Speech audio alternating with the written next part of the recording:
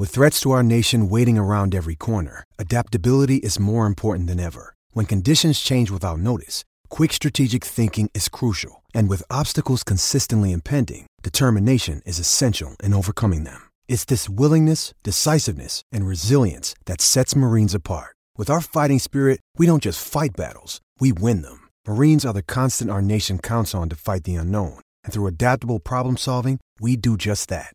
Learn more at marines.com. Step into the world of power, loyalty, and luck. I'm gonna make him an offer he can't refuse. With family, cannolis, and spins mean everything. Now, you wanna get mixed up in the family business. Introducing The Godfather at ChumbaCasino.com. Test your luck in the shadowy world of The Godfather slot. Someday, I will call upon you to do a service for me. Play The Godfather now at ChumbaCasino.com. Welcome to the family. No purchase necessary. VGW Group. Void where prohibited by law. 18 plus. Terms and conditions apply. It's time for today's Lucky Land horoscope with Victoria Cash. Life's gotten mundane, so shake up the daily routine and be adventurous with a trip to Lucky Land. You know what they say. Your chance to win starts with a spin. So go to LuckyLandSlots.com to play over 100 social casino-style games for free for your chance to redeem some serious prizes. Get lucky today at LuckyLandSlots.com. Available to players in the U.S., excluding Washington and Michigan. No purchase necessary. VGW Group. Void where prohibited by law. 18 plus. Terms and conditions apply. Hello, it is Ryan, and we could all use an extra bright spot in our day, couldn't we? Just to make up for things like sitting in traffic, doing the dishes, counting your steps, you know, all the mundane stuff. That is why I'm such a big fan of Chumba Casino. Chumba Casino has all your favorite social casino-style games that you can play for free anytime, anywhere with daily bonuses. That should brighten your day a little. Actually, a lot. So sign up now at ChumbaCasino.com. That's ChumbaCasino.com. No purchase necessary. VGW Group. Void where prohibited by law. See terms and conditions. 18 plus.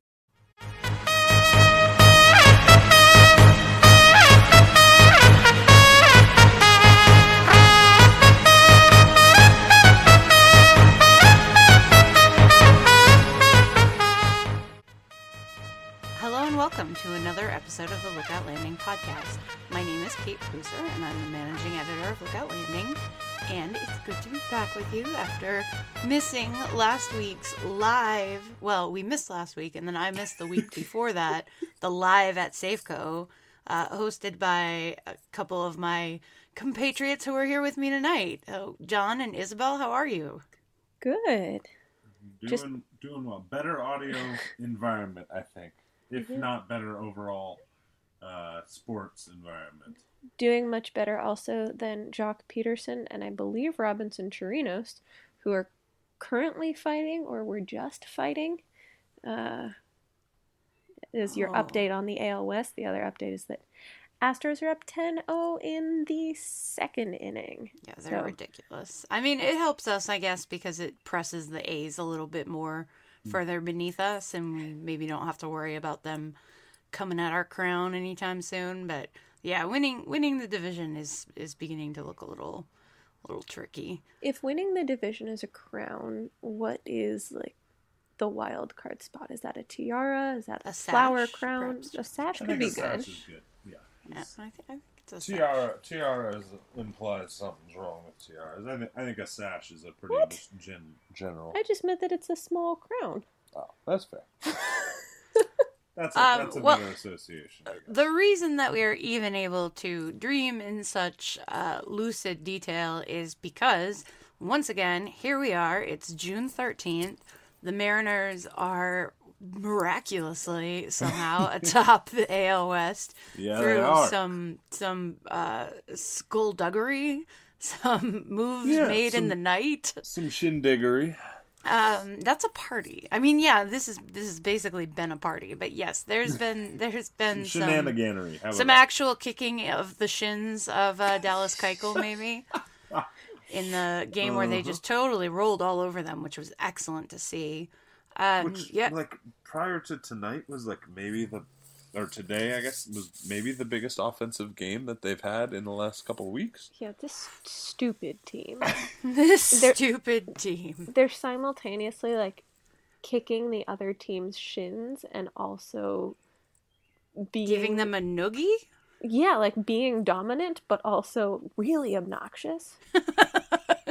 And we're seeing that in like some of the game threads at our rival SB Nation sites are, people are starting to, they don't want to play the Mariners. Like, they don't want to face us. They still don't respect the team the Mariners have. They, believe it's going to collapse and that it's luck based and run differential and blah, blah, blah. But that doesn't change the fact that they do not want to face us right now. Well, sorry, go ahead. It's an intimidating lineup. In pieces. I think it's frightening and confusing. Like, you don't expect Ryan Healy to suddenly tie up your No game, one expects Ryan Healy. Well, I think almost even a big part of it is, it's not even infuriating when the Astros beat you because, like, of course the Astros are going to beat you. Like, they have every player in their lineup is good, and they have the best pitching rotation we've seen in maybe decades. I feel like when Ryan Healy does something to beat you, it's far more infuriating, I would have to imagine, to an opponent. And we can really think about this. Like, it's been way more annoying to lose to the A's or the Angels in the past few years than it was to ever lose to the Astros, I think. Right? It's like, you can see that this team is wildly imperfect, but they're getting it done in ways that make sense, but you wouldn't have to like it. It's also frustrating to have Ryan Healy beat you because he's pretty much always beating you on an upper deck tank. It's not beating quiet. you cheap. No, he's beating you he's loudly. Got the one move. He's got the one finishing move. Yeah. And that's about it. It's true. Especially when you look at Ryan Healy and you're like, oh my God, 4% walk rate. Like, he does nothing. Career but strike high out. 4% walk rate, I think. We should look it up. I don't have Ryan's most recent numbers. It's not quite career high because he had a resurgence last season. Resurgence meaning that it was not like a surgence. 2 to 3%, I believe. His career high was his debut season. He had a 4.2. Then he dropped a 3.8. Right now he's sitting at a even 4.0. So the thing is that this lineup, the way it's constructed, you have D and you have Segura and you have Haniger, and they're all three of them going to pretty consistently get on base. Kyle Seager fools you in that he looks like he is going to be someone who's steady, but he is actually streaky as heck too. And then, of course, you have Ryan and you have Healy and... Did you say Ryan? Yes, I and did. Healy? I meant Zunino. You have Ryan and you have Zunino. In fairness, you do have Ryan. He's so large. He's so large he counts double.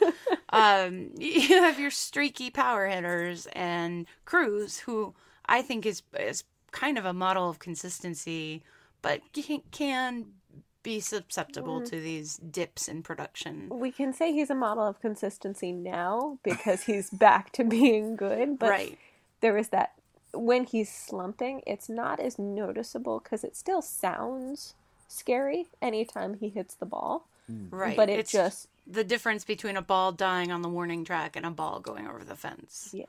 And it's been so good. I think we were talking about this earlier. This series, I think, really helped push some of these guys out of their mini slumps. So, like, got Cruz right on the good track again and kind of picked up Haniger a little bit. Even D last night really kind of kickstarted it again. Yeah, 100%.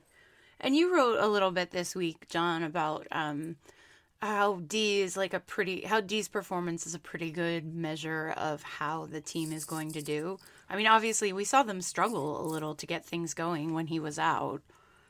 Yeah, the way that D has performed this season has essentially been that he has been by far his best when in games the Mariners have won, and he's been absolutely terrible in games that the Mariners have lost. So it's in the past few weeks he's had real rough stretch, and some of that has been health related, but it was good to see him actually sort of spraying the ball a little bit in the last couple games. And I think a lot of it is health related. Honestly, that toe. You know, for somebody like him who's so about his legs and his lower half, because obviously you're not talking about a tremendous amount of upper body strength with D. Gordon. You know, he depends on that so much as part of his kinetic chain that, like, you know, just thinking about not having that plant foot, not being able to really, like, you know, stomp down and get a good base with that if your big toe is causing you trouble. He's an interesting case, too, because so much of his value relies on him getting on base. I'm kind of thinking about the Travis Sawchik piece about Billy Hamilton this morning, but, like, it's got to be tough when you're up to bat to just not be able to get on at all, and, like, walking is just not an option for him for whatever reason. And, like, there is just that added pressure that's a little different if you're, say, Ryan Healy and you're up to bat. Like, you want to put the ball in play in a certain way, whereas if you're D. Gordon, you're just, like, trying to get it just enough past someone or just slow enough to someone. Right. Yeah. I mean, sorry. Well, I was curious just because, you know, the point you made about how this series, you know, obviously we're recording this after the Mariners' really thrilling midday victory over the Angels.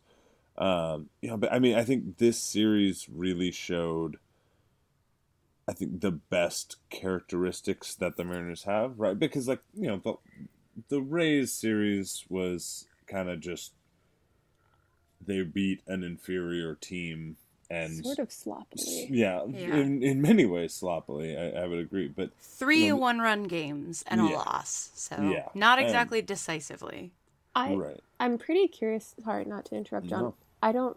I haven't looked this up yet, but if they've had any series that they've won where they haven't had a 1-run win, or even a 1-run loss, I guess. Like, it wasn't a huge run differential this series, obviously, but it was decent. And also just, like, so great to watch them play in a series, and, like, a huge high pressure series, have them not fall on their faces and actually, like, live up and exceed our expectations and our hopes for it in a way that I can't remember them really ever doing in a series like this.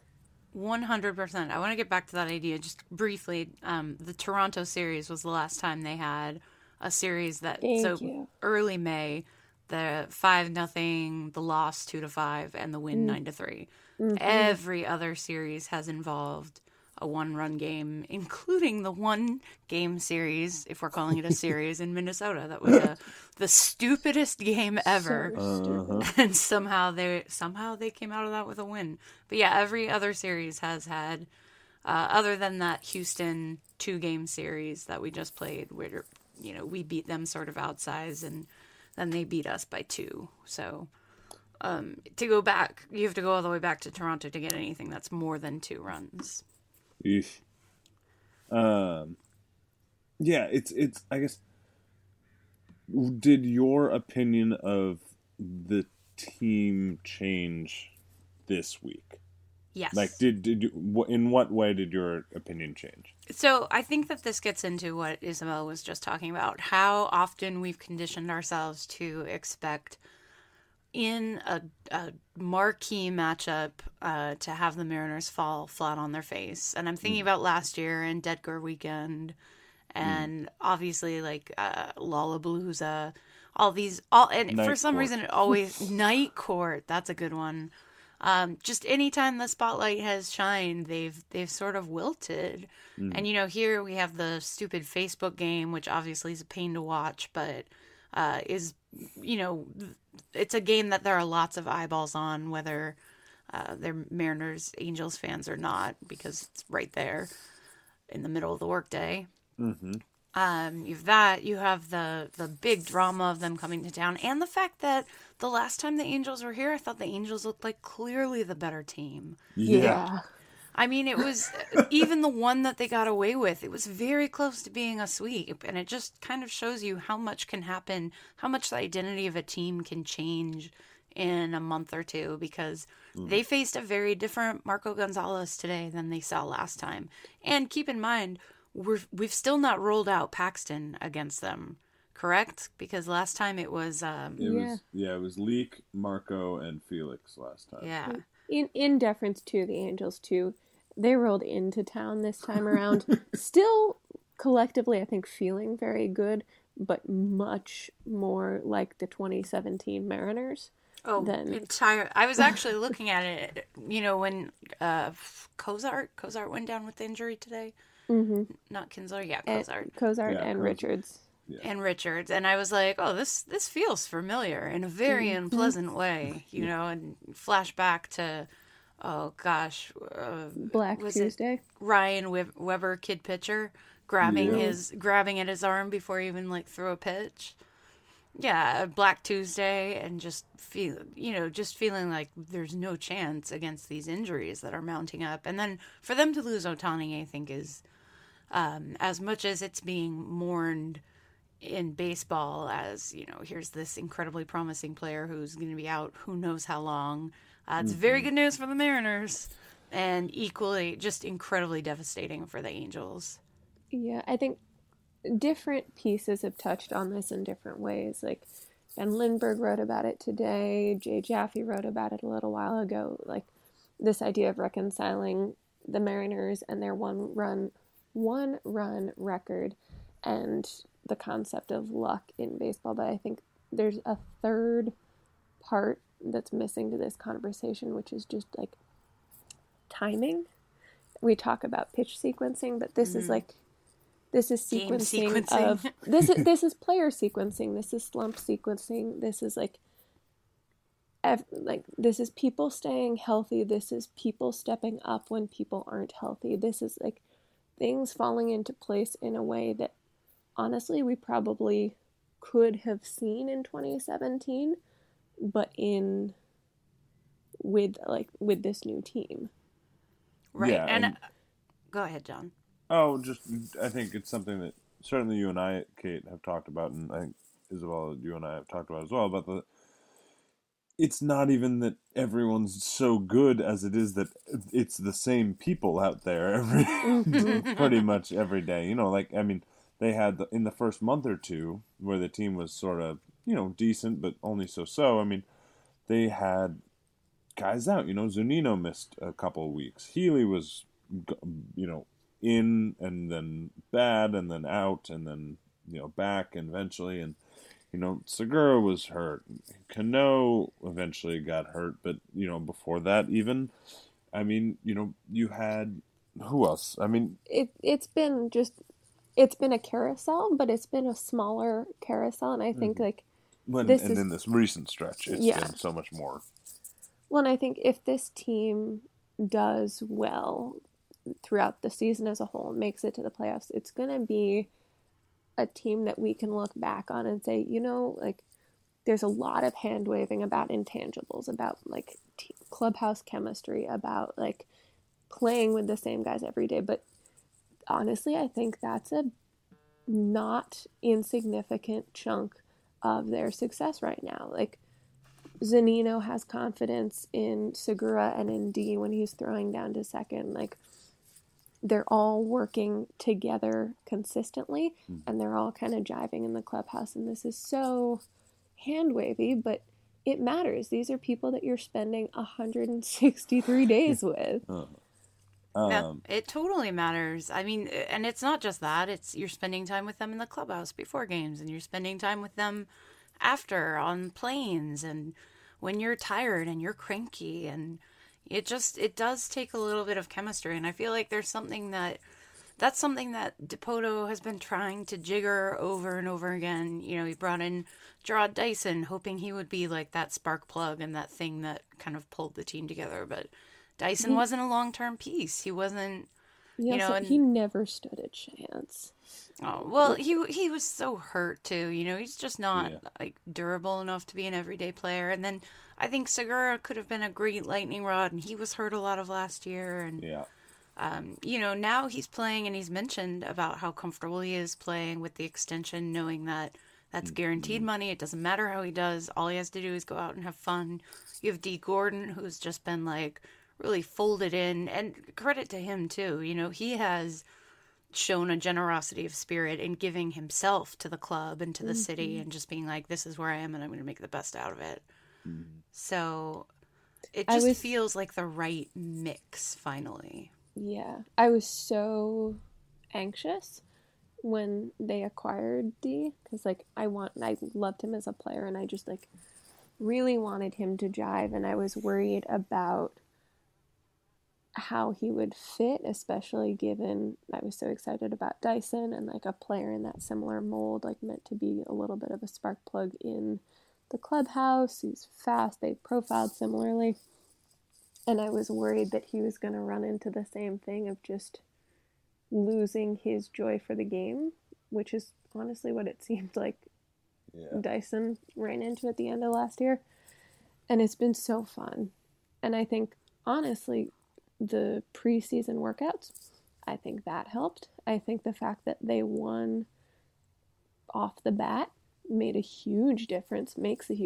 Not only it makes a difference for like clubhouse chemistry, because everyone likes each other more when you win, but also like to sort of get into something now and looking at the schedule ahead, like this upcoming death schedule of like Red Sox, Yankees, Red Sox, Astros, like it is so much less terrifying now that they have opened up a lead like this. They've given themselves a little bit of a cushion, not even a little bit. They're 20 games up. Like they've given themselves a decent sized cushion. They can weather this storm. Yeah, and they've been helped out by the poor play of the Twins, who, you know, winners of the offseason. Unbelievably bad. Yeah.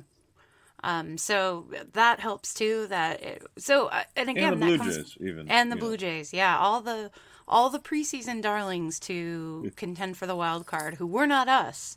You know, you looked at all these outlets and it was, Tampa Bay might be able to make a surprising run at things. You know, they have Archer, they have Snell.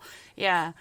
Toronto might be, and then, you know, Josh Donaldson comes up. It's why, you know, preseason predictions and looking at the team on paper, it's so hard to tell. And I think we saw a ton of confidence in this front office in what they were doing. They believed in the people that they were bringing in, and they believed in Marco taking a huge step forward that, you know, I think maybe those of us who follow the team pretty closely kind of hoped for, but didn't necessarily expect. But it just kind of shows that as transparent as this front office tends to be, there's a lot that we don't know and there's a lot that we don't see. And they're making moves that don't make sense to a lot of the baseball outsiders, but make sense to their overall vision and what they want to do. And no, they weren't going to go out and blow a draft pick on someone like Lynn or Cobb. They weren't going to... Wait, did Lynn have a draft pick attached? I can't remember. Yeah. Mm-hmm. So they weren't going to blow a draft pick. Like, they weren't going to get older. And even the Ichiro thing, I think, you know, we saw that they had some kind of a plan in place. I don't know that it went off exactly on the timeline they had planned, but, you know, at some point I believe this front office deserves credit, and they deserve credit for how they've gone about building a club and how, despite what some, you know, baseball talkers outside say, and even us ourselves looking at this offseason, like, what is happening here? But they stuck to their vision, and we're starting to see the results of that. And I think there has been a good dose of luck interspersed with that, but it's not so much the luck of the one-run games. It's the luck of all these guys really like each other and they really want to play hard for each other. And you're seeing that on the field. And do you remember a team that talked to each other more on social media than this one?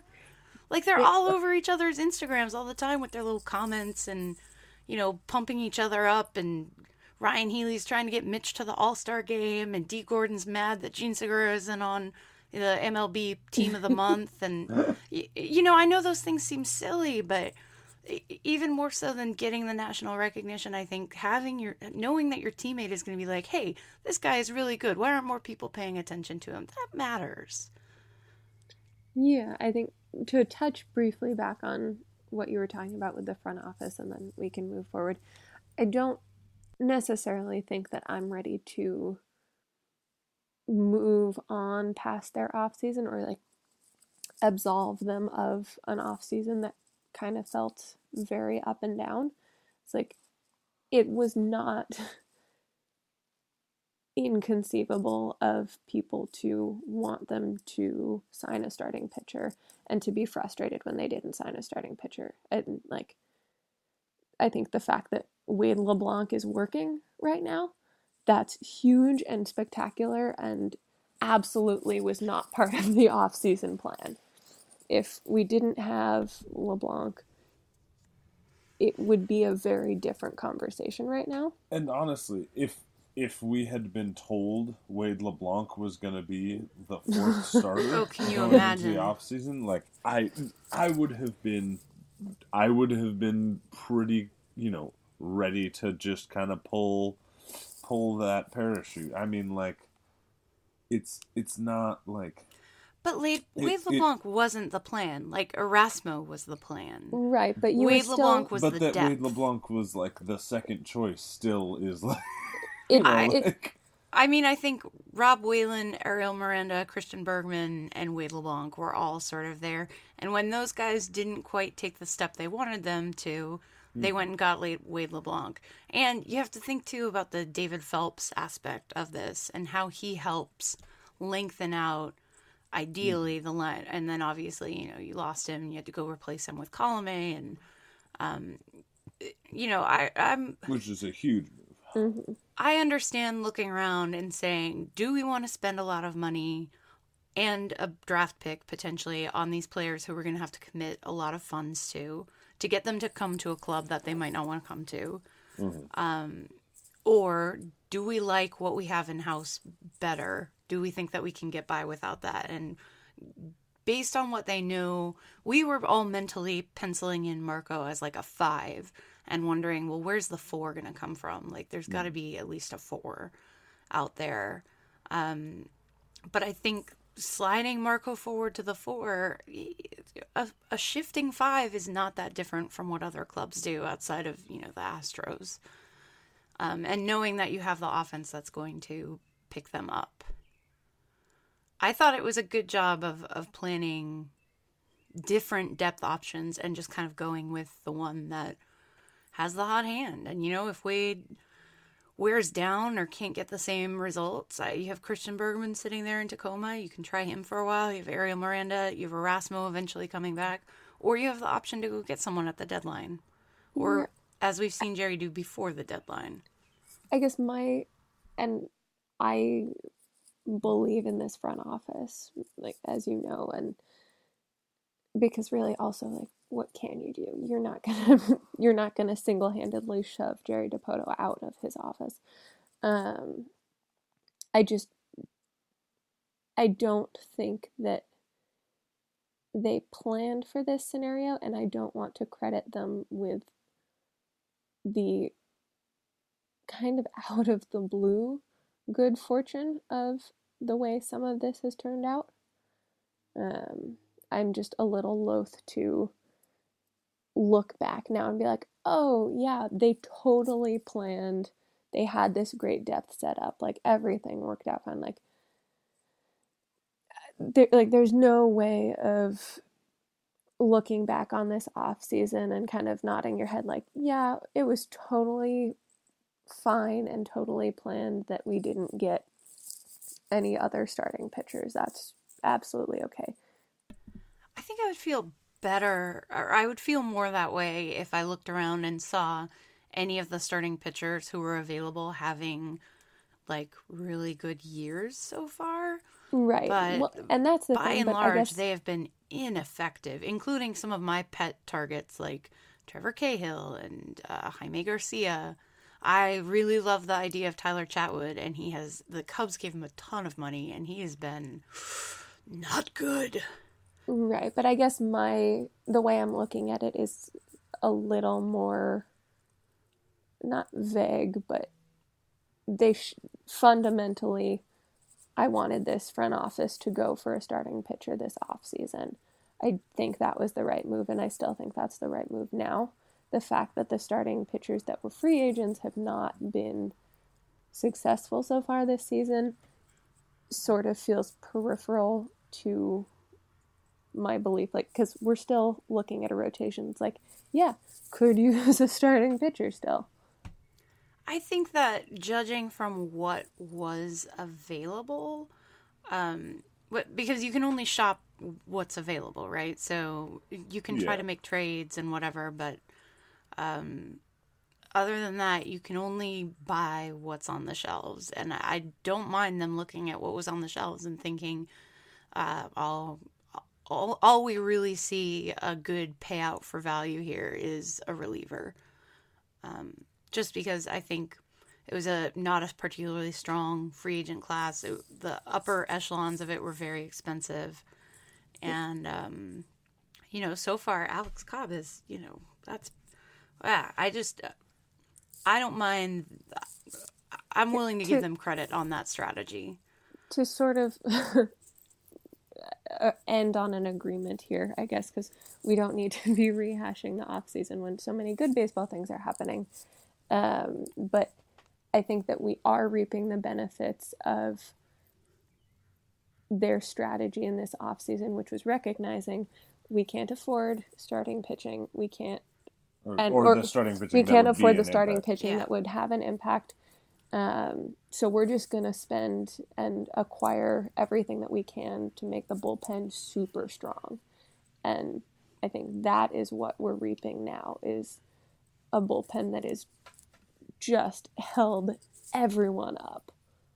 Well, and has had the depth to sustain through injury and to prop up the rotation in many circumstances, right? I mean, Nicasio obviously didn't have a brilliant start, but especially when he sort of started shaping back into form, had a significant impact. Vincent remaining strong. I mean, obviously Edwin being world beater, and adding Colome, finding Chase and Bradford to help extend things.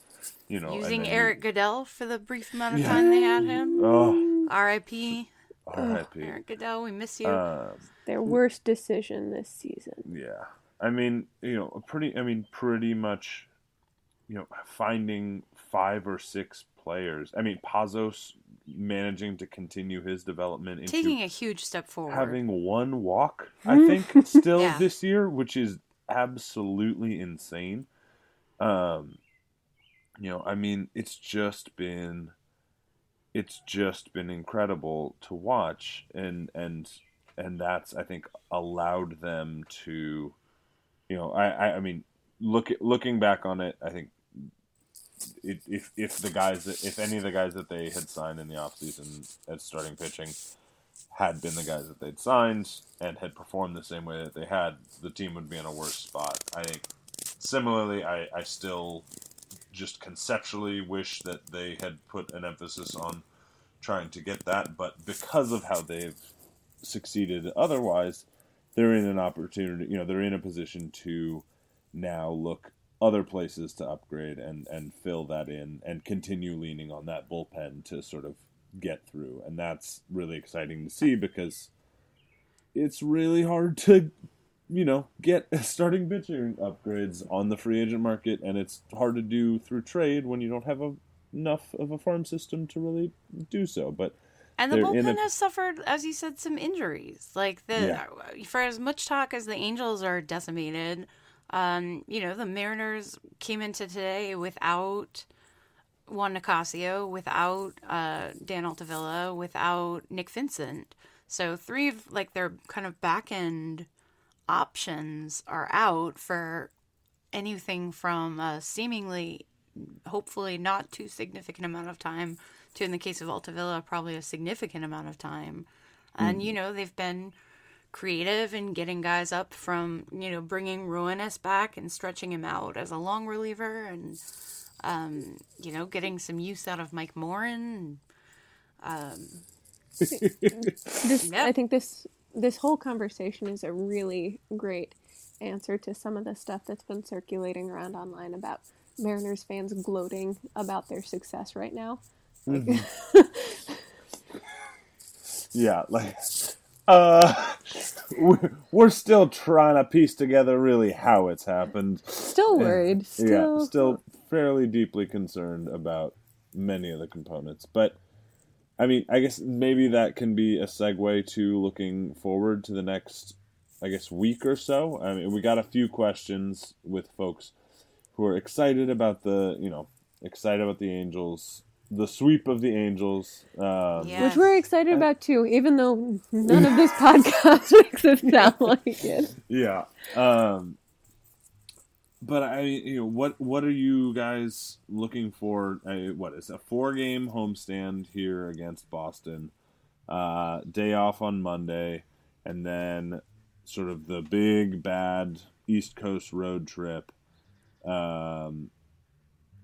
that opens up, headed to face the Yankees and Boston and Baltimore, which is less big and less bad. But I feel like Baltimore's going to get really ugly really quickly. Yeah, it definitely has the potential to be the we're really tired after that, and I can't believe they don't have an off day. That's obscene.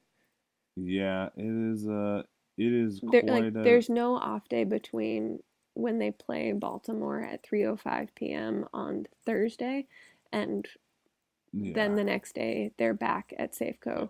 They get an off day after the Royals series, but just nonsense. Yeah.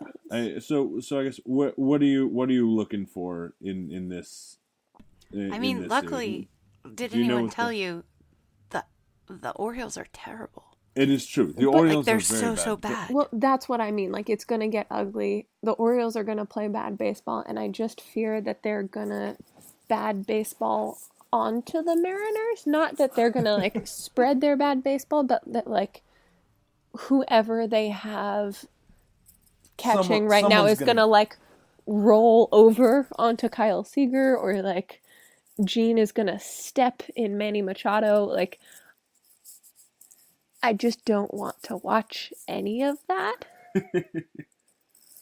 I mean, they're playing at a .284 winning percentage. They're the only team in baseball that hasn't won 20 games.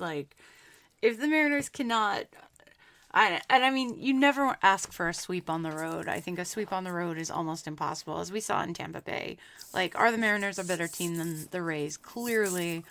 Did their road trip maybe catch up to them a little in that game, plus some inefficiency, inability to execute from Felix? Yes, that all hurt them, but I'm not entirely.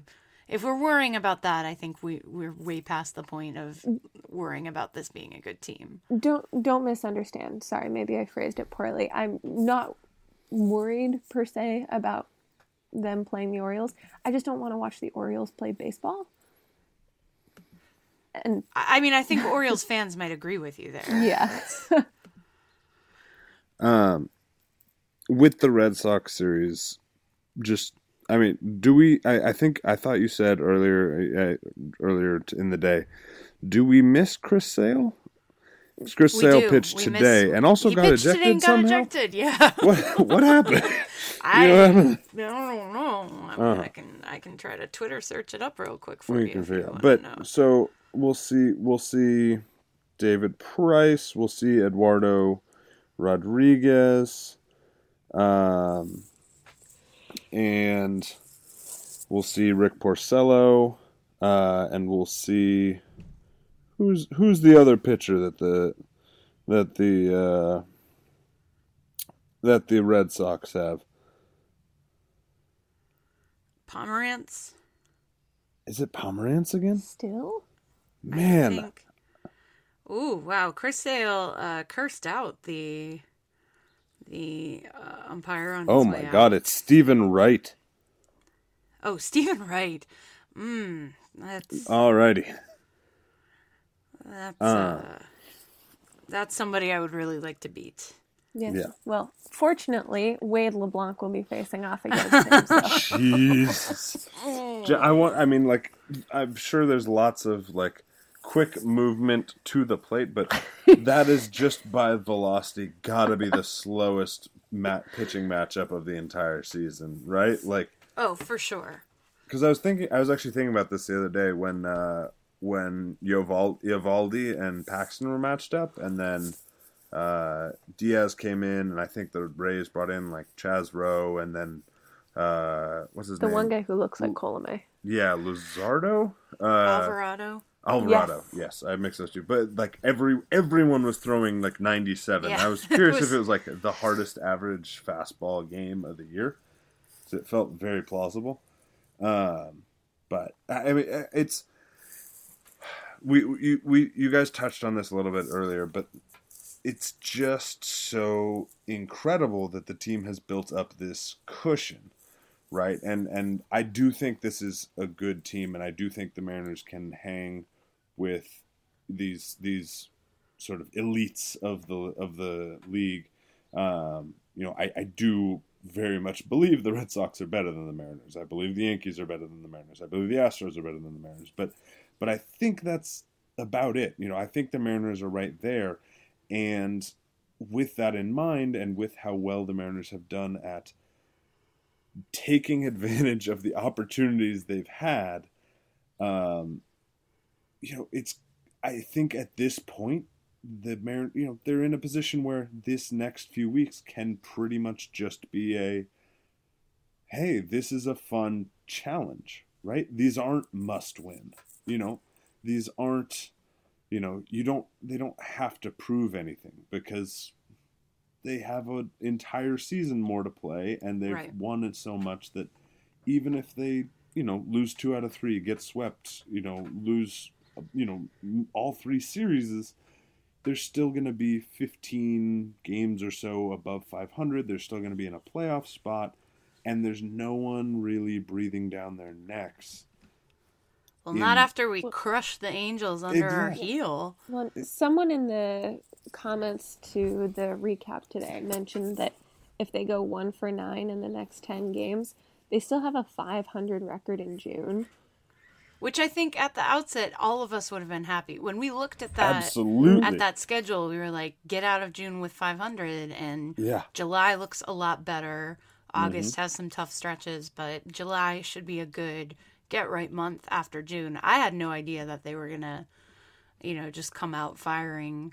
Exactly. Well, and this is the most overconfident I will ever sound, but there is no way they win only one game out of their next 10. Yeah.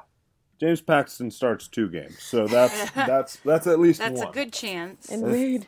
I will say too, I think when Mookie was out, a lot of the Red Sox flaws were exposed. They struggled there and they lost a couple games. That maybe you wouldn't, to the White Sox. Chris Sale got beat by the White Sox. That was a gnarly game. Zonkers. Yeah. But, you see how much losing a piece out of their lineup hurts them and how much they depend on him for, to float the rest of their boats. So I am so excited to see him. Yeah, he's going to be great. I can't wait. I can't wait after a week of hearing about Mike Trout to hear about Mookie Betts. Kate, we need to get you away from like just general baseball Twitter. I think at least Mookie Betts is like an exciting human being. Yeah, it's hard to begrudge him any, much like Francisco Lindor. Like it's, there are guys you root for. Yeah, Mike Trout is just so dull. Sorry, we don't need to get into this.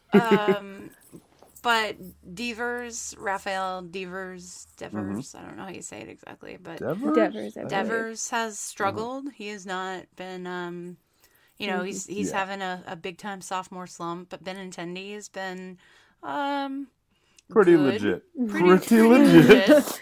But who else is in their outfield? Jackie Bradley Jr. I think JBJ's been struggling. Yeah, he's. I'm looking. I'm looking at the Fangraphs page right now, and they are a very sort top of heavy. top heavy group. JD Martinez. Very and heavy. He had In the fairness, back. He had the back extremely issues. heavy. Yeah, That's right. That's when they really went through a rough. I mean, take the two best hitters out of the lineup, and that's what's going to happen. But do they have the same depth and breadth as the Mariners? I think the Mariners have a better bullpen? Very much so. I think. I mean, Kimbrel obviously is incredible, but I see your Kimbrel and Raisy one Edwin Diaz. Yeah, who's literally better than him in every way, according to this year. So. Yeah, definitely so far this year. So I think it's going to be really. I'm really excited because what is there to be stressed about, right? I mean, like the worst case scenario is they get beaten. And, a fair amount. And if, even in that situation, like, if they get swept if they get swept by Boston and by the Yankees, they will still be in a playoff spot, even if the Angels go on a 7-game winning streak. Who do the Angels have to play? I think they have the day off tomorrow, and I don't even know. Like, I mean, like, that's just... What? That is literally the situation. And I mentioned this earlier, I think in Slack, our terrible elitist Slack, that this series or these upcoming 2 series, it feels like when you study really hard for a test in high school or in college. And so you walk in the door and you're like, and you're pumped. Even though it's scary, you're pumped. You're ready to absolutely crush this test. And I'm excited to see them face big competition. Like, there's not going to be anyone bigger than the Red Sox and the Yankees right now. Yeah. Like, this is it. We can finally put to bed those, like, they haven't played good teams conversations. And, like, it's also their first time against a lot of these teams for the season. So, we saw the Angels once, and then I think that they made some adjustments, and they went back out, and they were facing a team that wasn't quite as strong. But a lot of those guys are the same guys. They didn't have to face Simmons, and they didn't have to face Ohtani, obviously. But other than that, it was a lot of the same guys. A lot of weird AAA guys. Jabari Blash, what's up? Yeah. You weirdo. But I think that more exposure to those clubs helps as well. And I would be very disappointed if they got swept by the Red Sox. I will say... I don't expect them to, and I will be disappointed if they do, because Safeco is going to be packed. There's going to be, here's another one of those huge moments, don't fall on your face things. Just make it close. Make it close. I really, Friday, like, here's how I think it'll go. I think they might lose Thursday. They're having... Felix is not a good matchup. Yeah, that's rough. I mean, if the bats, like, go off or whatever, but who's starting for the Red Sox? David Price. Yeah, so. That's not a good matchup. But Friday, you're going to have Paxton, you're going to have the Maple Grove, and you're going to have a pissed off team that lost the night before, theoretically. So I anticipate them coming back, and then I don't know what's going to happen on. It's 2 more games, right? That part sucks a little bit too. I would really be disappointed by I would like them to get a split out of it. I would feel really good about a split. Winning 1 game would be maybe the most likely outcome. Maybe they win the Paxton game.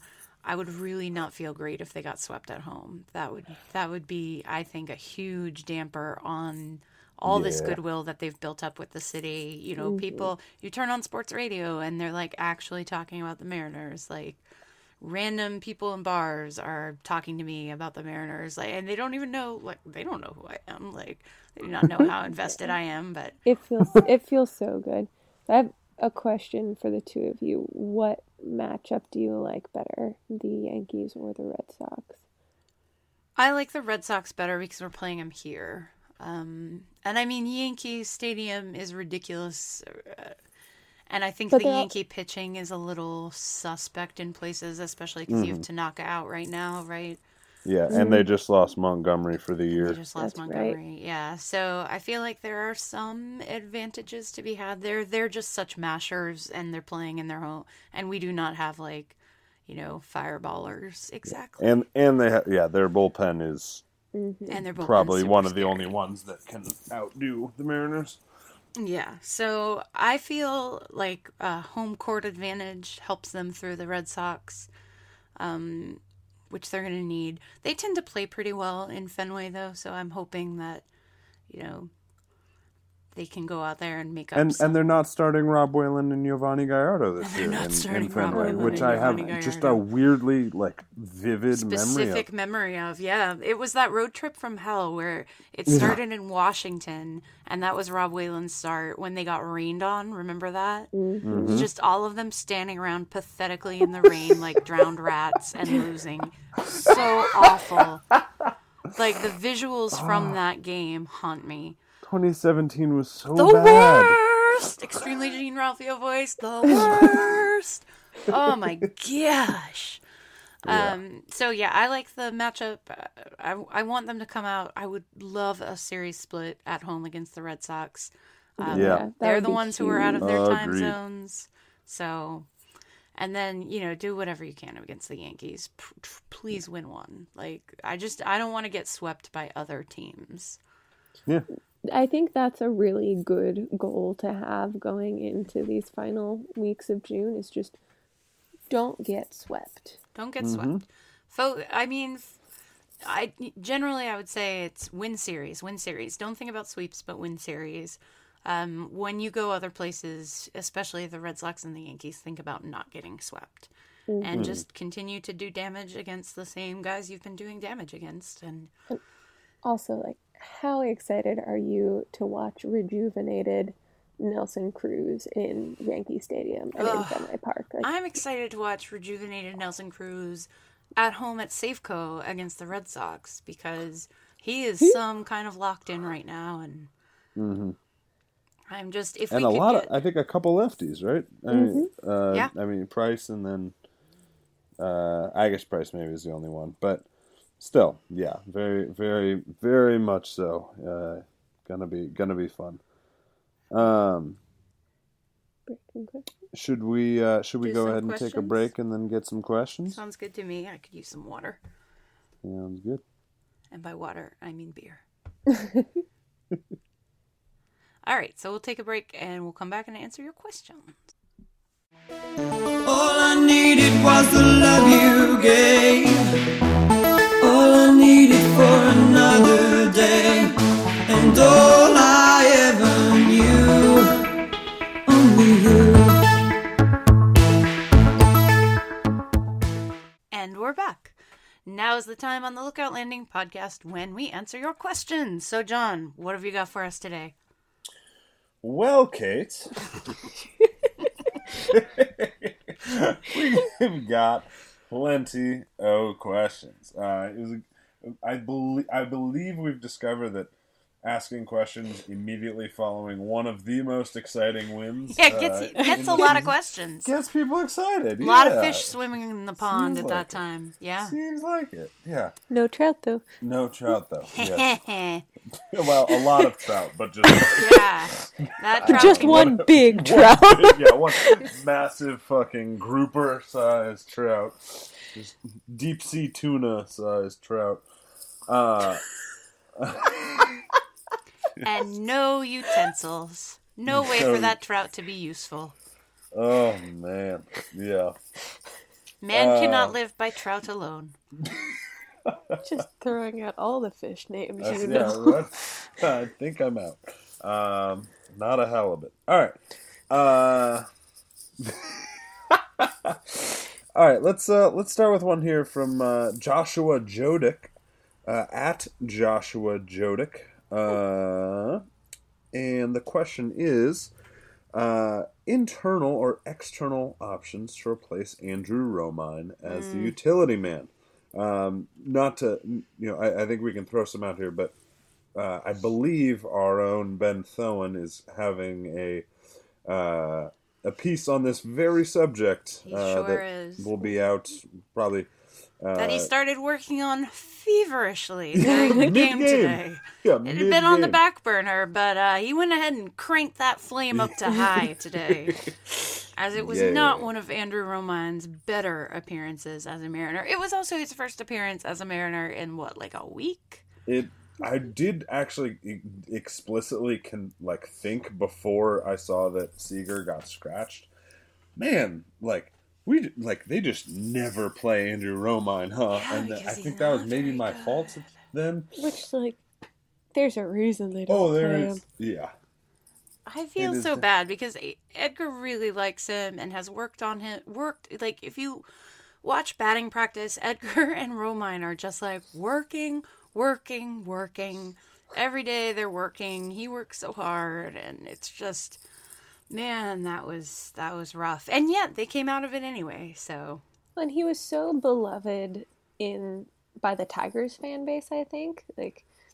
Well, he's lovely. I mean, there's a reason he's here and Taylor Motter is not. And that reason does not have to do solely with baseball ability. In fact, one might argue... That reason does not exist in either batter spot. It is despite baseball ability, yet he is still here. If that tells you anything about the way Motter was regarded in the clubhouse. Yeah. So, which was not great. No. So what, I don't know if you guys maybe have looked too heavily into this, but are there any particular players that you guys would be interested in seeing or think that might be good fits just off the top of your head? I don't hold on to grudges, but I do cling to... I don't often do the hypothetical pieces on LL of who could we draft? What prospects do you like? Who could you trade for? But I got suckered into Eduardo Nunez in the off-season plan, and I just can't let him go. I don't even know if he's been abysmal this season. It doesn't particularly matter. I think he got off to a slow start because I put him on my fantasy team. Thinking from the off season, I had also had an inflated concept of Eduardo Nunez. But, it's been a slow build for him. Yeah, I believe you're very correct on that slow start. I think it's been fine subsequently, but it's definitely not been good. It's what we would call bad. Not fine. Yeah. Oh my God. Oh man. Yeah, I take it all back. Take it all back now. Holy shit. Oh my God. I know is I benched him. I did not check to see if the decline had continued. You're not the only one who's benched him. Yeah, you might want to double bench him. Yeah, that man has a negative 0.6 WAR this year, and a 67 WRC plus, which in fairness would be a 50-point upgrade from Andrew Romine. Right. He's somehow walking 2.9% of the time. Yeah. Boy. I guess what I would say is I think the issue with Nunez is that he's not really an outfielder, which is not as consequential. But I mean, I think if we're talking about guys that the team is likely to look for, I don't think they would go for someone who just could play infield, because if they felt comfortable just having someone who could play infield, Gordon Beckham would be here. Right. Which is what I think they should do ultimately. Go for someone who should just play infield. Just pull Gordon Beckham up. I do agree that should be done. I'm so much less concerned about them having someone to pull into the outfield, just given the fact that, in a pinch, it's not your greatest use of resources, but D can go out there. Yeah. It's really short. It's really shortstop there, because Andrew Romine can play a passable shortstop and Gordon Beckham cannot. Can he not though? Is he worse than? Do you think he's worse than Romine? Because he was. 100% he's worse than Romine. As far as a defensive replacement, 100%. Romine has a lot of agility and range that Beckham just doesn't have. Yeah, that's fair. I feel it. In my memory, just in large part because Beckham was moved off of shortstop when he first came up to third base, because they wanted to get his bat up as much as anything. When he came up, as in a decade ago. Right. But just thinking he has, a little bit more of the Segura style, less necessarily glove but focus, but has an arm kind of thing. But you know who else used to play shortstop? D. Gordon. Mm-hmm. Yeah, I just make the whole field out of D. Just make the whole team out of D. Gordons. Oh man. That'd be excruciating to watch. I Sorry, mean, I carry on. do kind of wonder, like, obviously you have Andrew Romine in there for his glove and not his bat, and, you know, it was clearly a last-minute thing with Seager today, and you hope that you can get by with only needing to use Andrew Romine sometimes and hope that the rest of your team is gonna pick him up, and today they did. So I'm going to say I don't love the idea of, like, giving up anything too significant to upgrade at utility, especially because I have questions about what will be an actual upgrade there. But I will say one target I have my eye on a little bit is Franklin Barreto with the A's, who can play second base and shortstop and really finds himself without a spot on that team. You know, he's buried in AAA. They keep just bouncing him up and down, don't they? They keep bouncing him up and down. It kind of feels like the thing where he's, like, at that point of falling out of favor a little bit. He was awful when he was up in a short amount of time. I think he had, like, a WRC plus of, like, -49. But he had 7 plate appearances. So, like... he's not getting a really fair shot. I think they kind of have him there for insurance purposes. Actually, how little of a shot he's getting. I mean, I guess Lowry's blocking him. Yeah, I mean, they just have Simeon, they have Simeon, they have Olsen, and I think maybe if, like, Simeon's defense hadn't gotten a little bit better, you might see him get more of a chance. But, you know, he's not exactly tearing up AAA this year, but. He didn't last year either, really. So yeah, I think he's definitely one who's, like, stars maybe a little bit on the decline. We might be able to get him. He's definitely, I think, an upgrade over Romine. Yeah. I feel like it'd be tough to get him just because he's so young still. How he's old is only he? 22, yeah. But you know, but I mean, I think that's the type of guy that they're probably going to need to look for, right? You know, you're not.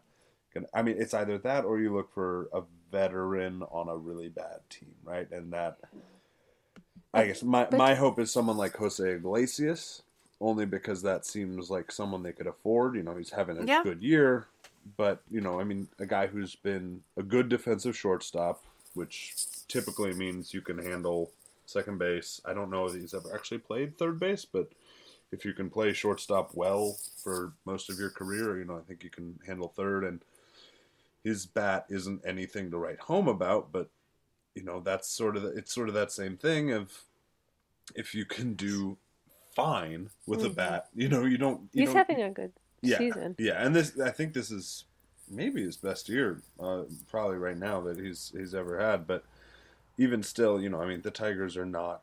There's no situation where Iglesias is on the next good Tigers team, right? Right. No, I think he's either this is his final year of arbitration, or he's got one more year after this.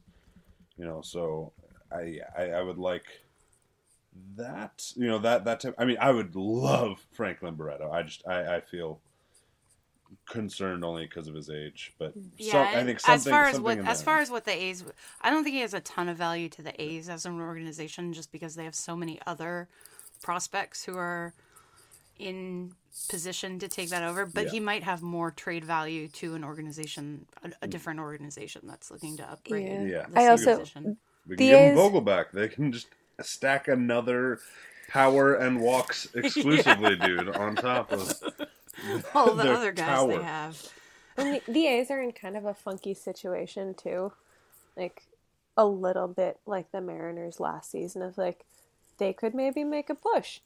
They could also just feasibly stop and sell. Yeah. Mm-hmm. I really do like the idea of Iglesias, though, because he's the right age at 29. He's the right salary. He's the right general profile. He's not going to kill you out there. He plays a pretty decent shortstop. The only problem is that he's too good. So he's having too good a year. Start sucking, Jose. Please and thank you. I promise you like Seattle. It's much better than Detroit. All right, let's see. How about a question here from our own Anders, Jorstad. Durs. What's going on, Durs? If you were the front office, who would you give an extension to ASAP, and what would they look like? And before I want to, who would that? What would that look like? And this was a question we got a few versions of, including from Anthony Peck at Anthony D. Peck. If you could only extend one player on the current roster, what fighting style do you use to beat whoever made that rule?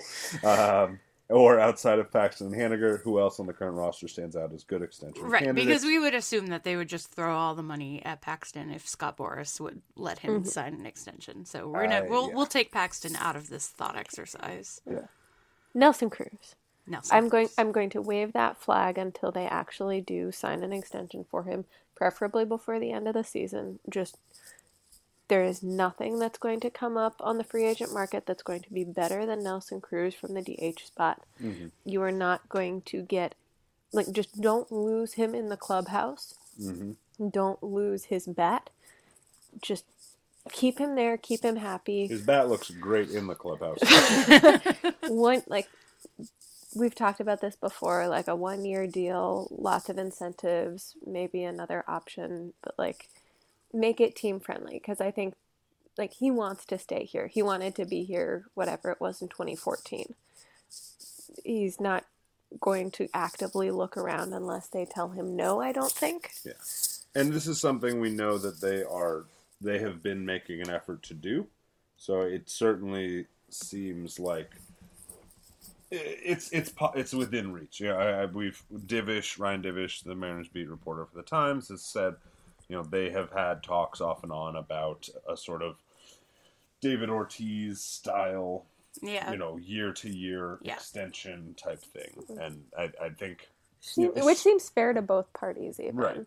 Mm-hmm. I mean, and especially, you do have a situation of he's older and maybe he'll fall off at a certain point. But, until he shows any sign that that's imminent, there's just he's just worth it. I also for all the things he does. I maybe put too much onto him, but I feel like if they do the year-to-year deals and he kind of reaches that point where he's bad and he's just going to be bad and his body is broken down, I don't think it's beyond comprehension that he would back out gracefully. He seems very much like a team comes first kind of guy. Mm.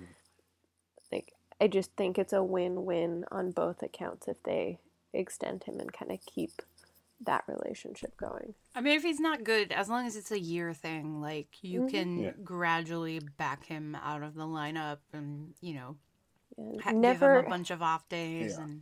And shoot, I mean, they're just going to keep doing this with Vogelbach. Never have we ever had a DH problem here. Yeah. Let's see. Before that, Kate, do you have an alternative? You don't need to, but I Nelson, I agree on Nelson Cruz. would be my pick as well. Yeah. Okay. Let's go to a question from Benjamin Casperson at Ben the Analyst. What do the Mariners do with Robinson Cano when he returns? Does he split time with D? I think we got a few questions on this. Yes. Yeah, we did. We also got one from Jeff at Magigo, which probably could be enunciated differently, but that's the way I'm going with it. And, I think it's probably going to be the most fascinating question of the second half, especially if the Mariners continue to roughly hang around, or if they even keep building on this. Do they put him at, to finish Ben's question, DH, first base? What do they do? Well, do you want to go, Kate? As we mentioned in the Slack, what do Elitist. they do? What do they do with Cano is a 2-week problem, right? 3 weeks. When is he due to come back? August 12th, August 13th, okay, I think. So mid-August. So you have 2 more weeks before rosters expand, right? Mm-hmm. So you don't have a problem of creating a space for him on the roster. and then you have a playing time issue. I think that what we'll see is and this has been said basically by Service, and that we'll see Deese and Cano splitting time at second base, which I think makes the most sense. Like, Cano is older, give him a couple days off with the legs. You can then rest Cruz a little bit more and have Cano DH, and then run D out in center field every so often. Just, I think it'll be fine. Honestly, I am.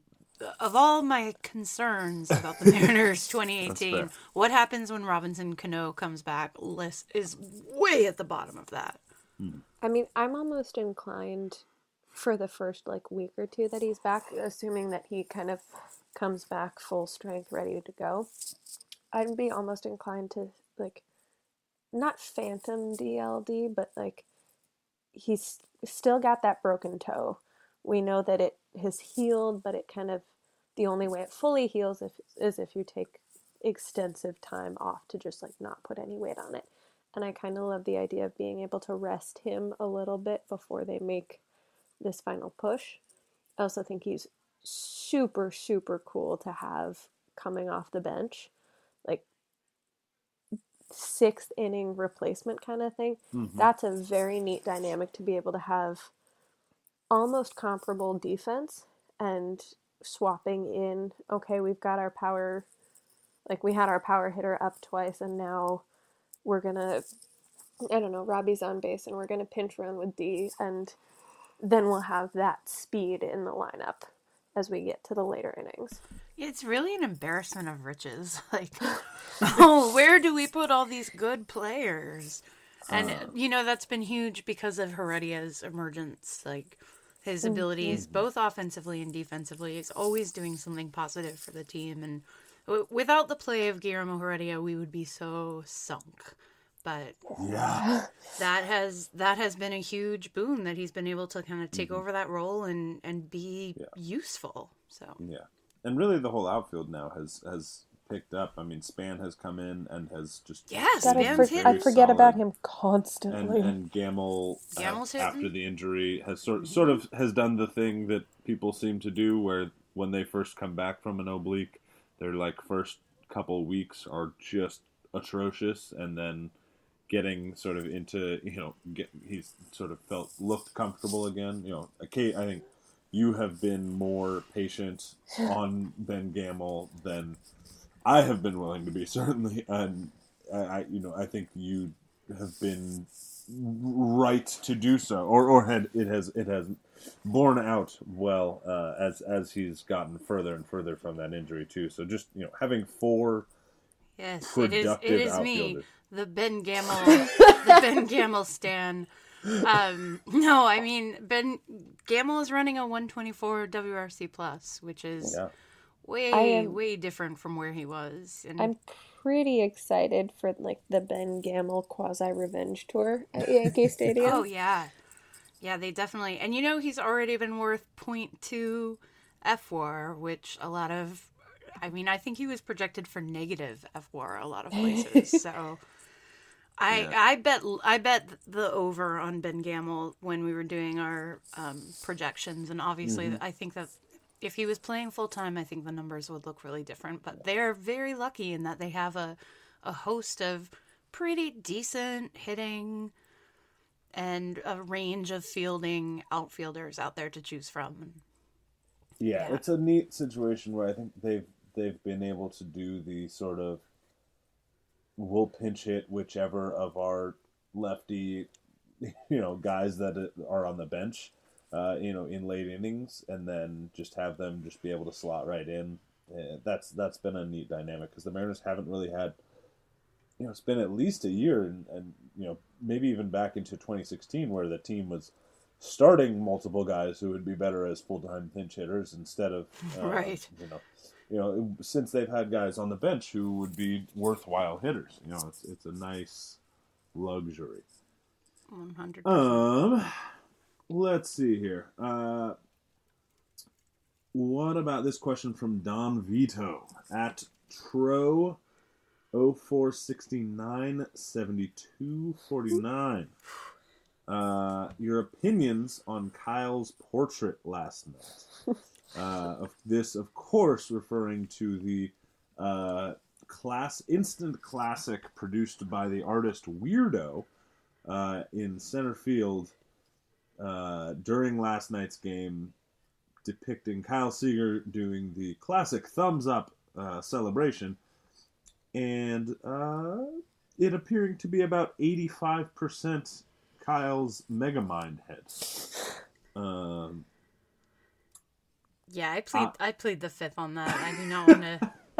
Like, artistry is hard, and that was just. But yeah, Megamind is the right. It was just. It was the angle they had it propped at too. It was a really unfortunate angle. It looked better once it was upright, but.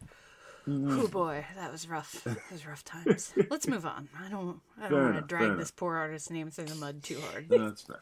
A question from Seattle sports fan number 9 at Hunter_Top Hat. Do we still have a shot at Chris Archer? And if not, who can we feasibly get? This is sort of another in the series of what upgrades can be made. So I'll just acknowledge another question from Sean Rosales at Sean_ESPN. What are 2 minor realistic moves you'd like to see Jerry pull off? Maybe the opposite side of that coin. Yeah. You never give up on your dreams. Man, Chris Archer as a Mariner is a dream. Oh, God. I'm afraid that they do not have the pieces to pull that off. Absolutely not. Yeah, No. I don't. Especially once they dealt Moore and Romero to get Colomé and Span, which I think Span was a salary offload, as I've said before, but... Yeah, and pretty much the only remaining salary offload that the Rays had. That the Rays had. You know what I mean? Like, they're not paying anyone. So it's not like they even have... And I think that move just spoke volumes about the starting pitching market. Mm-hmm. So to move into, like, who could we feasibly get, or 2 minor moves. And to sort of touch back on that first question about utility options, I honestly am inclined to think that they should go all in on an upgrade for the utility position than a starting pitcher, because we've talked about this a lot, I think, or at least John and I have, and we've talked in Slack. There's no starting pitcher that they could reasonably acquire that is going to be a substantial upgrade over what they have. Whereas I think there are utility options out there that they could acquire reasonably that would be an unbelievable upgrade over Andrew Romine. Right. Mm-hmm.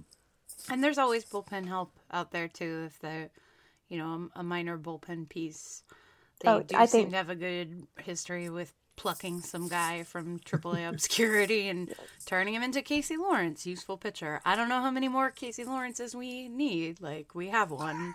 That's a lot. I mean, he's down there in Tacoma.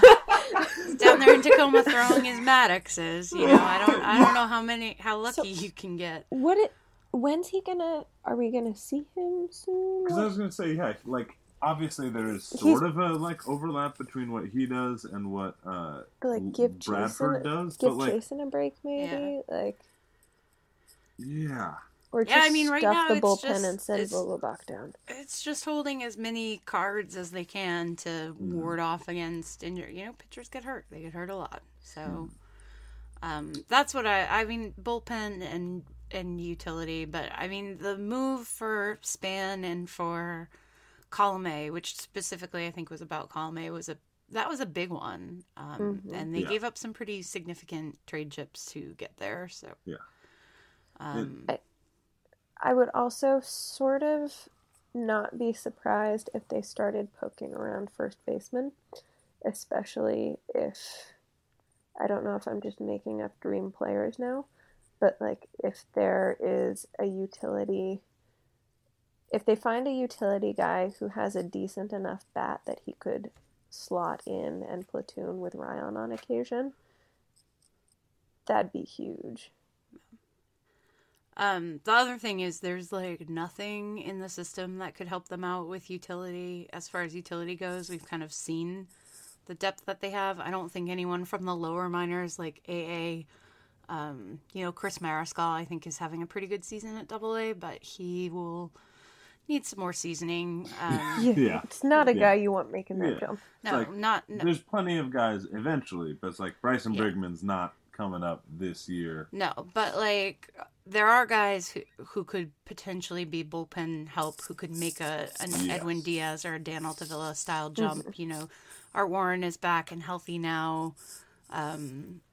Festa's still Festa is dealing, and Darren Gillies is having some success in Tacoma as well, so he's a little closer. So there are still some arms that can help them out on the farm. Yeah.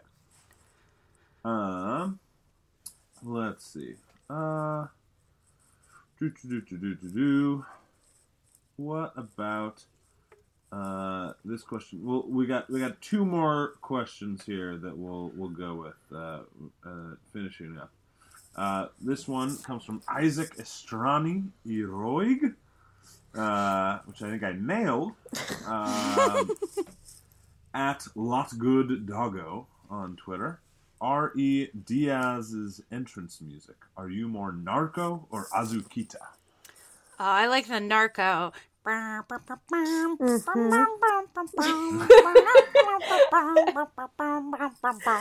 it's like you start clapping along. But as much as I dislike usually when they meld together two different songs in order to appease your largely American audience and your entirely Puerto Rican closer, I think that one works pretty well the way that they've got them together. It's very solid. I love that it comes in with that trumpet, because I always remember how his song that he originally wanted was deemed too slow, but it was sort of too mellow for the stadium, but it had a sort of trumpet. I think it's called Paque Retosin. It's in my iTunes library. Anyway, I like that it starts a little slower because it makes me feel like this was actually what he wanted to run into, and then it does just an anvil smash keychain into the rap segment, and I love it so much. And then you have the fun of the trumpet, right? And everybody stands up, and it kind of feels like something kind of royal. Can I get one more again? One more again on that? There we go. Yes. Why are you making fun of my trumpet noise? Perfect. All right. Next. Next and El Final. Yes, okay. I would agree. The trumpets are fucking awesome. I loved last year's because of their trumpets.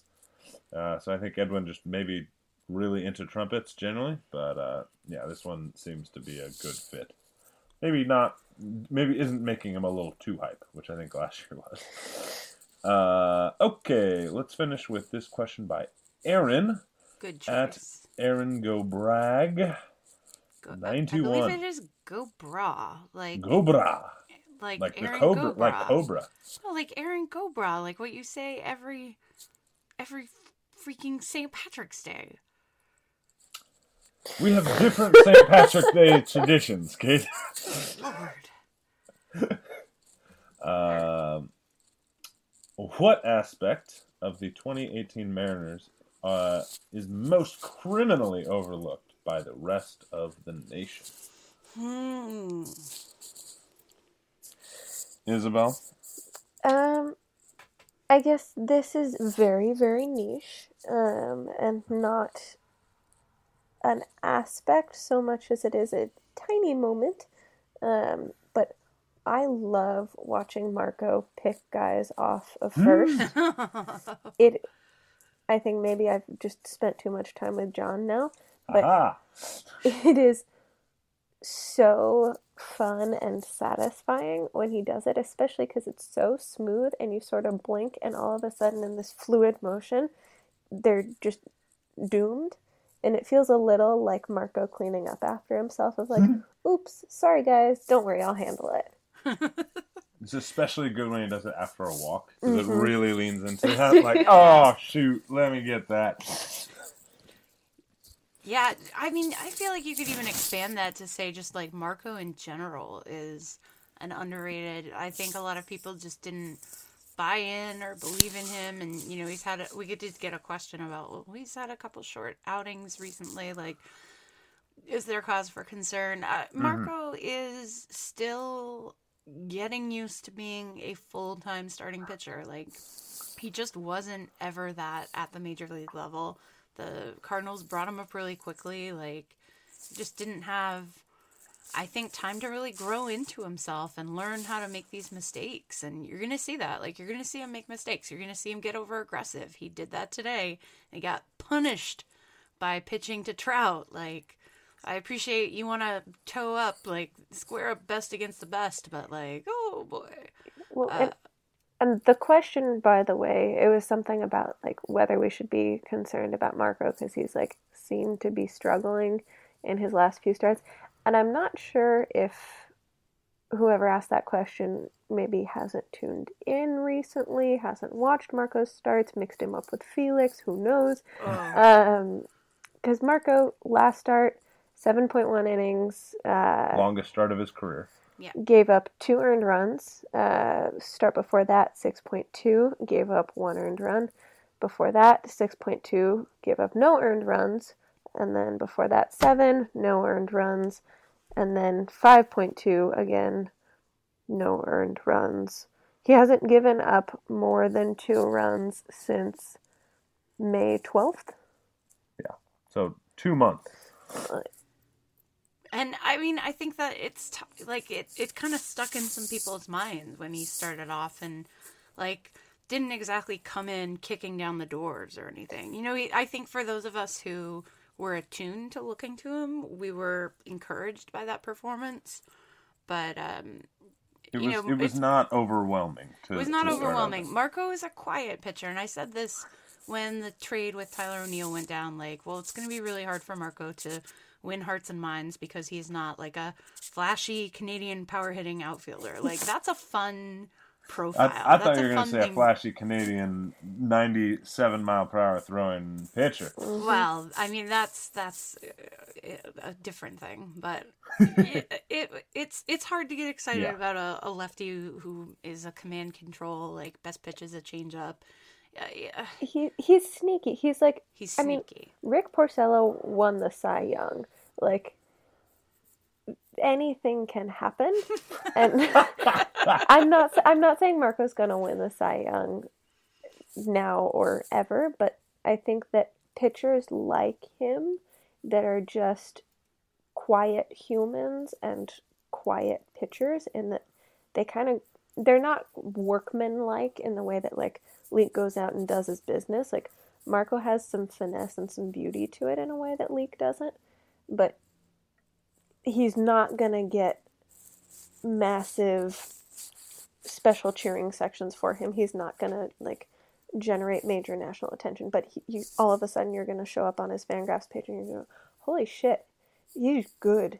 Yeah. Which the last thing on his Fangraphs page, the last thing that was written about him on Fangraphs that's linked on there is something about how he's due for regression and he's actually just not. I believe the phrase "not that good" is used in it. How many? So. I'm curious. I'm directly looking at it right now, so I cannot, in good conscience, do it. But if you're not looking at the Fangraphs page, how many starts do you think Marco Gonzalez has in his career after today? I don't know, 24? This was his 28th career start today. Yeah, not far close. off. I mean, he's just not, for as much, MLB experience as he has, or, strange bouncing up and down. This is his first full season. It's his first full season, and it's his first full season of working through a lineup multiple times, and it's his first full season of, like, having to face guys like Trout, and he's going to make mistakes. Like, he's a competitor. He's not quite a Mike Leake who's like, let me craft my way out of this, or a Wade LeBlanc. Like, Marco has a little bit of a bulldog mentality, and he's competitive, and he'll go at guys, and sometimes he's going to get burned for that, but he'll learn. It's also his first full season back to complete health. It is. That cannot be emphasized enough. Mm-hmm. Yeah. So I agree. I think Marco is my choice for something that's just not getting a ton of attention. And if he is getting attention, it's people saying, well, he's going to regress, or we don't have enough stats on him to say he's good, or, just outright like not getting attention, period. What about you, John? You have to answer non-Marco edition. Yeah. Non-Marco edition. I mean, the national attention thing is tough because I typically think, like, when you're looking for national attention, you're usually just going to get... I don't think you're ever going to really be satisfied because it's not ever going to be as familiar, especially if you're someone who follows your team really attentively. It's never going to be as good, right? Or as detailed. They're never going to get all the nuance that you want them to, and so Yeah, Ben Lindbergh is a great writer, and I was frustrated with aspects of that Ringer article. Yeah, exactly. And it's like people are national writers usually because they did something well for a while, but you can't know everything right the way that local people often are going to focus on it. But with that in mind, I do think Edwin Diaz, people understand that he's good. He's so good. He's so fucking good. Like, it's understood of like, oh yeah, Edwin Diaz is like a great quarterback. Like, no. Edwin Diaz is 24. Yeah, he's I know that because I know how old I am. And he's like 4 days younger than me, or whatever. Yeah. You're Six, also... he is just unbelievably good, and he's been the reason. I mean, like, this is an oversimplification, and if you're not particularly interested in sabermetrics, like, it may bore you, but like the way that scouting metrics are done, or scouting grades are done, it's usually like 40 is sort of a replacement level player, and 45 is sort of a okay starter, and so the way that translates through to starting pitchers is like a 45 would be like a 5 starter or a decent reliever, and then like a 50 would be like a one win reliever, or like a 1-win starter, and like a 50 would be like a 2-win starter or a 2-win reliever, and 55 maybe would be like a 3, the best relievers, and then typically the grading scale stops because there aren't relievers better than that, because you just can't do that much when you're a reliever. But Edwin Diaz is better than that. Like, there are people occasionally that just like break the scale, not just because like there have been better relief pitchers than Edwin Diaz, but I don't know that there have been that many relievers that have been in a situation where their team needed them to be lights out the way that the Mariners need Edwin Diaz to be consistently lights out, and have had that guy deliver so much. And so, if and when the Mariners are in the playoffs this year, it will be because Edwin Diaz has done so, and has done an incredible job, has given Scott Service a remarkable haircut, and he's on... I don't know if he's on pace. I think he's on pace for like 60 saves, but like, yeah, he is. The record's 62, and it's not.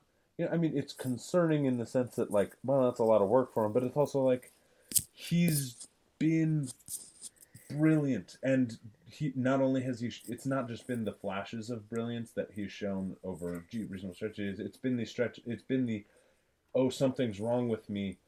9 times out of 10, I can fix it myself on the mound. Like, he had 1 or 2 shaky outings in a row where he was not great, but it was still like he's now able to fix it because he can go to both his pitches and say, all right, let me get back on track with this.